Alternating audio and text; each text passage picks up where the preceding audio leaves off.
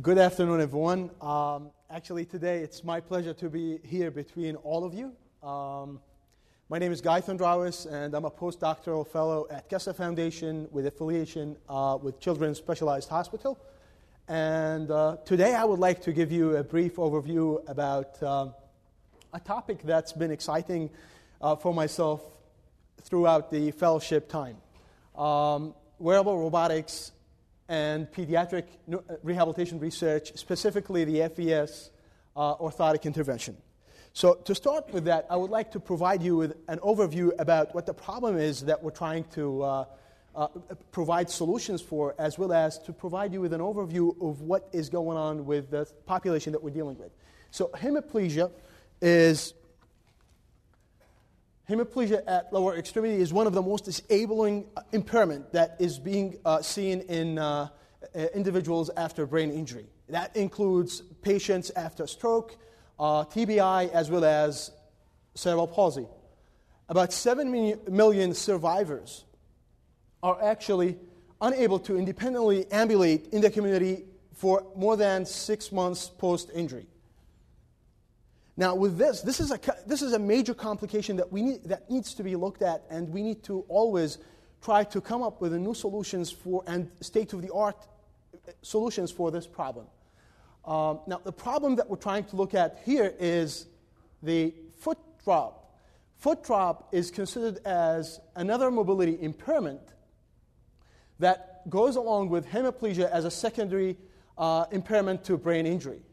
And the way how we can describe foot drop is actually the inability to be able to dorsiflex foot during gait and ambulation. Basically, the inability to lift the foot up as we accomplish gait pattern. What this does, this presents a number of complications during gait. The first is decreased gait velocity, shorter step length, additional complications being presented on stability, balance, as well as weight transfer. With all these complications, what's going to happen is this whole thing is going to decrease the efficiency of gait and ambulation. And therefore, this will impact the quality of life of individuals who are experiencing this impairment complication. Therefore, one of the most commonly prescribed intervention is what's called the AFO, which is the best way or the easiest way to describe it is an orthotic device that mechanically limits the range of motion at the ankle joint to prevent the foot drop in a way that it clears the foot as a person or as the affected person is ambulating and accomplishing gait patterns. What I would like to touch base on today is what's called the foot drop stimulator. This is a much newer strategy that's being utilized for rehabilitation and orthotic interventions. The way how the foot drop stimulator works is that it uses electrical stimulation in a way that it provides a stimulation at a correct time to allow for foot lift during gait. With that, what that's going to happen is we are providing a really strong and effective stimulation. And the way to provide a strong and effective stimulation is by providing strong or strong enough stimulation while it's safe as well as comfortable for patients or users who are using the device. So the idea is not only to use a device and ignore the rest of the equation, but to always look at the strength of the stimulation, as well as is it safe, as well as how comfortable patients are while using such device. So simply the device, as we're seeing from this video, what it does, or what promotes to do is improve walking ability, increase range of motion about the ankle joint, and reduce atrophy. The device is initiated by a smart sensor, a tilt sensor, or an accelerometer gyroscope sensor, which is built in within the device. It's a very tiny device, a small device that goes on the shank segment of the body. And what it does, it senses the exact angle at which the shank is presenting during the gait cycle, and at exactly a predefined angle, it fires up and it targets the peroneal nerve, basically.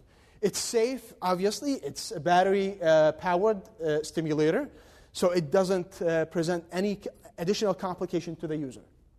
So the purpose of this study is to objectively evaluate the functional and the physiological changes over time for patients who are using this foot drop stimulator.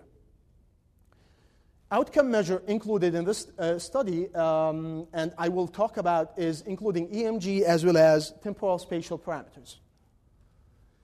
So this is a fun part. This is a video that we have actually in our gait lab, very close from where we're sitting here.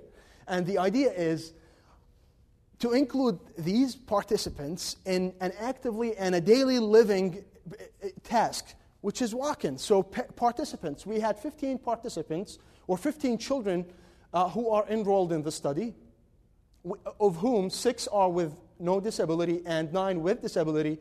For the purposes of today's presentation, I'm presenting data belonging to 9 children with disability, 2 male and 1 female.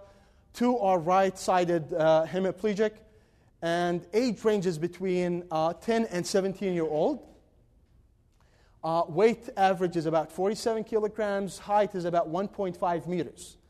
And the task was participants were asked to walk at a self-selected speed, as what we're seeing here in the gait lab, while we have a bunch or several cameras which is aiming toward the subject. So the idea is this gait lab is fully equipped with state-of-the-art motion analysis or motion capture system, as well as wireless EMG. And the idea is not only to look at the kinematics, or not only to look at one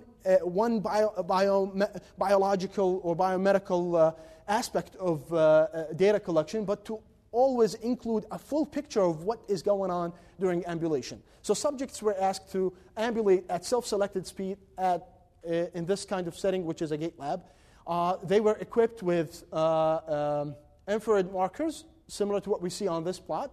And each one of these markers would provide us with an XYZ information about their location. Now, if you see all these segments, the body segment is, once we get the data, XYZ off of every marker here, what we do is we take this information, we plug it in through a predefined model within the software of the motion capture system. We're able to make a model of the participant similar to what we see on this side of the figure.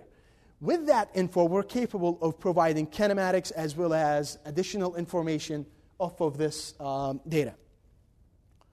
Now, what we're seeing here is a representation of a walk trial during data collection session. What we have here is basically the participant fully equipped with markers as well as EMG sensors. And believe it or not, those kids were fully equipped with a lot of sensors, a lot of markers, and for those who have actually seen those sessions, they had many markers as well as EMG electrodes. And what we're seeing here to this side, we have the EMG data off of the affected side as well as the unaffected side. In here, there is a representation of the kinematics model. Now, what we're looking at here is, and I would like to report and talk about, is the gait speed parameter taken from the temporal spatial data. What we're seeing here is that there was a slight increase in gait speed after 1 month of utilization of the foot drop stimulator. What we're looking at here is this blue bar represents the average gait speed at baseline. This red bar represents the average gait speed after 1 month of utilization of the device. We can see there is an increase after 1 month of utilization. Not only that, but if we take a deeper look at the step length and the step width, what we can see is that there is an increase after 1 month of a foot drop stimulator compared to baseline, while there was actually variable changes on the step width. So one participant step width has decreased, another have decreased, but another has increased. And this could be justified by a number of things: height, weight, and the style of walking per participant. The other temporal parameter that I would like to present here is the total gait cycle time. We have seen there's a decrease in the total gait cycle time. This is supported by the decrease seen in the stance time as well as the swing time during the gait cycle. Not only that, but this slide is actually extremely interesting in a way that if we look at the stance percentage as well as the swing percentage, what we can see is that depending on what stage the participant was at during baseline, a number of changes happen for the stance as well as the swing percentage. This particular, traditionally or normally for someone with no disability, we would see a stance percent of about 62% and a swing percent of about 38%. What we're seeing here, this participant was at this level increased a little bit, which is still within the healthy range of stance phase. If we take this participant for an instance, their baseline stance percentage was much lower than what it should be for someone with no disability, and therefore, after 1 month of utilization of the foot drop stimulator, it has increased. So if we look at it, if there is a bar here or there is a threshold for the sweet spot where the stance percentage should be at, it's basically depending on what stage the participant is at, it's going toward that threshold. Similarly, we see that on the swing percent as well. Now, we didn't stop at that point, but we wanted to fully understand what goes on in terms of not only the temporal spatial parameters, but we would like to also look at what goes on in terms of muscle activation as well as the sequencing of firing and recruitments of muscles. And therefore, that's why we looked at the TA, or the integrated EMG of the tibialis anterior muscle. And this plot represents the EMG plot at baseline, represented by the blue, as well as after 1 month of utilization for the stimulator. What we can see here is that there's a shift in the EMG activation, and as well as there's a shift which is represented visually here by these two bars where it says on and off. So we can see there is a slight shift here at the end of, or in the middle of TDS phase, as well as in the swing phase. Now, to just summarize things and to provide you with a take-home message, what I would like to mention is that this stimulator provides a dynamic therapeutic intervention. I presented data that compared baseline to 1 month, and this intervention utilizes the electrical stimulation at correct timing. And this is extremely important. Correct timing is a crucial point for this therapeutic intervention. So, if we think about it, when we employ such a device, an electrical stimulation device on population with a disability, what's going to happen is it's going to impact the overall functional ability of the participant, right? That, when it's with its part, is going to improve the quality of life. This is being supported by the improved gait speed, which in case is seen by the changes that we see on the temporal spatial parameters, such as a decrease in time of a stance as well as swing phases, as well as the increase in the step length. Okay? So the other part that we would like to also look at is to better understand the mechanism about what goes on in terms of EMG firing alongside with temporal spatial parameter. And this is what was presented.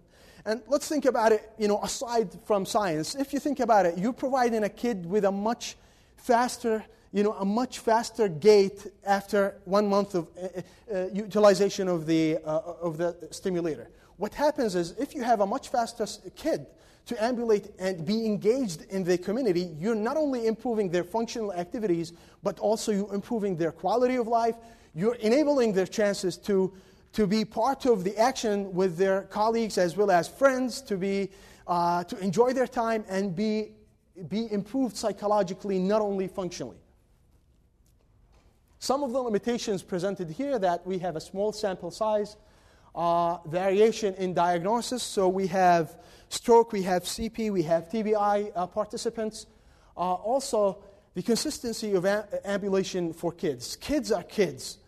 One of the limitations that we actually faced during the study, that we wanted to make sure that the study and the data collection sessions are fully engaging to participants. We didn't want to make it very boring to them, and we did our best to make it as entertaining to kids as possible. This is just a list of publications that were done throughout the fellowship. I would like to thank all co-investigators, and I would like to provide a really special thanks to my amazing mentor, Dr. Nolan, as well as co-investigator Dr. Cheng, Bentley, Pilcar, Berry, Paul Kyle. I would like to send also thanks to study coordinator Kate, as well as Naftali, Greg, the engineers, Kate, Adam, and Christina, and all my colleagues, postdoctoral fellows. Thank you very much for listening.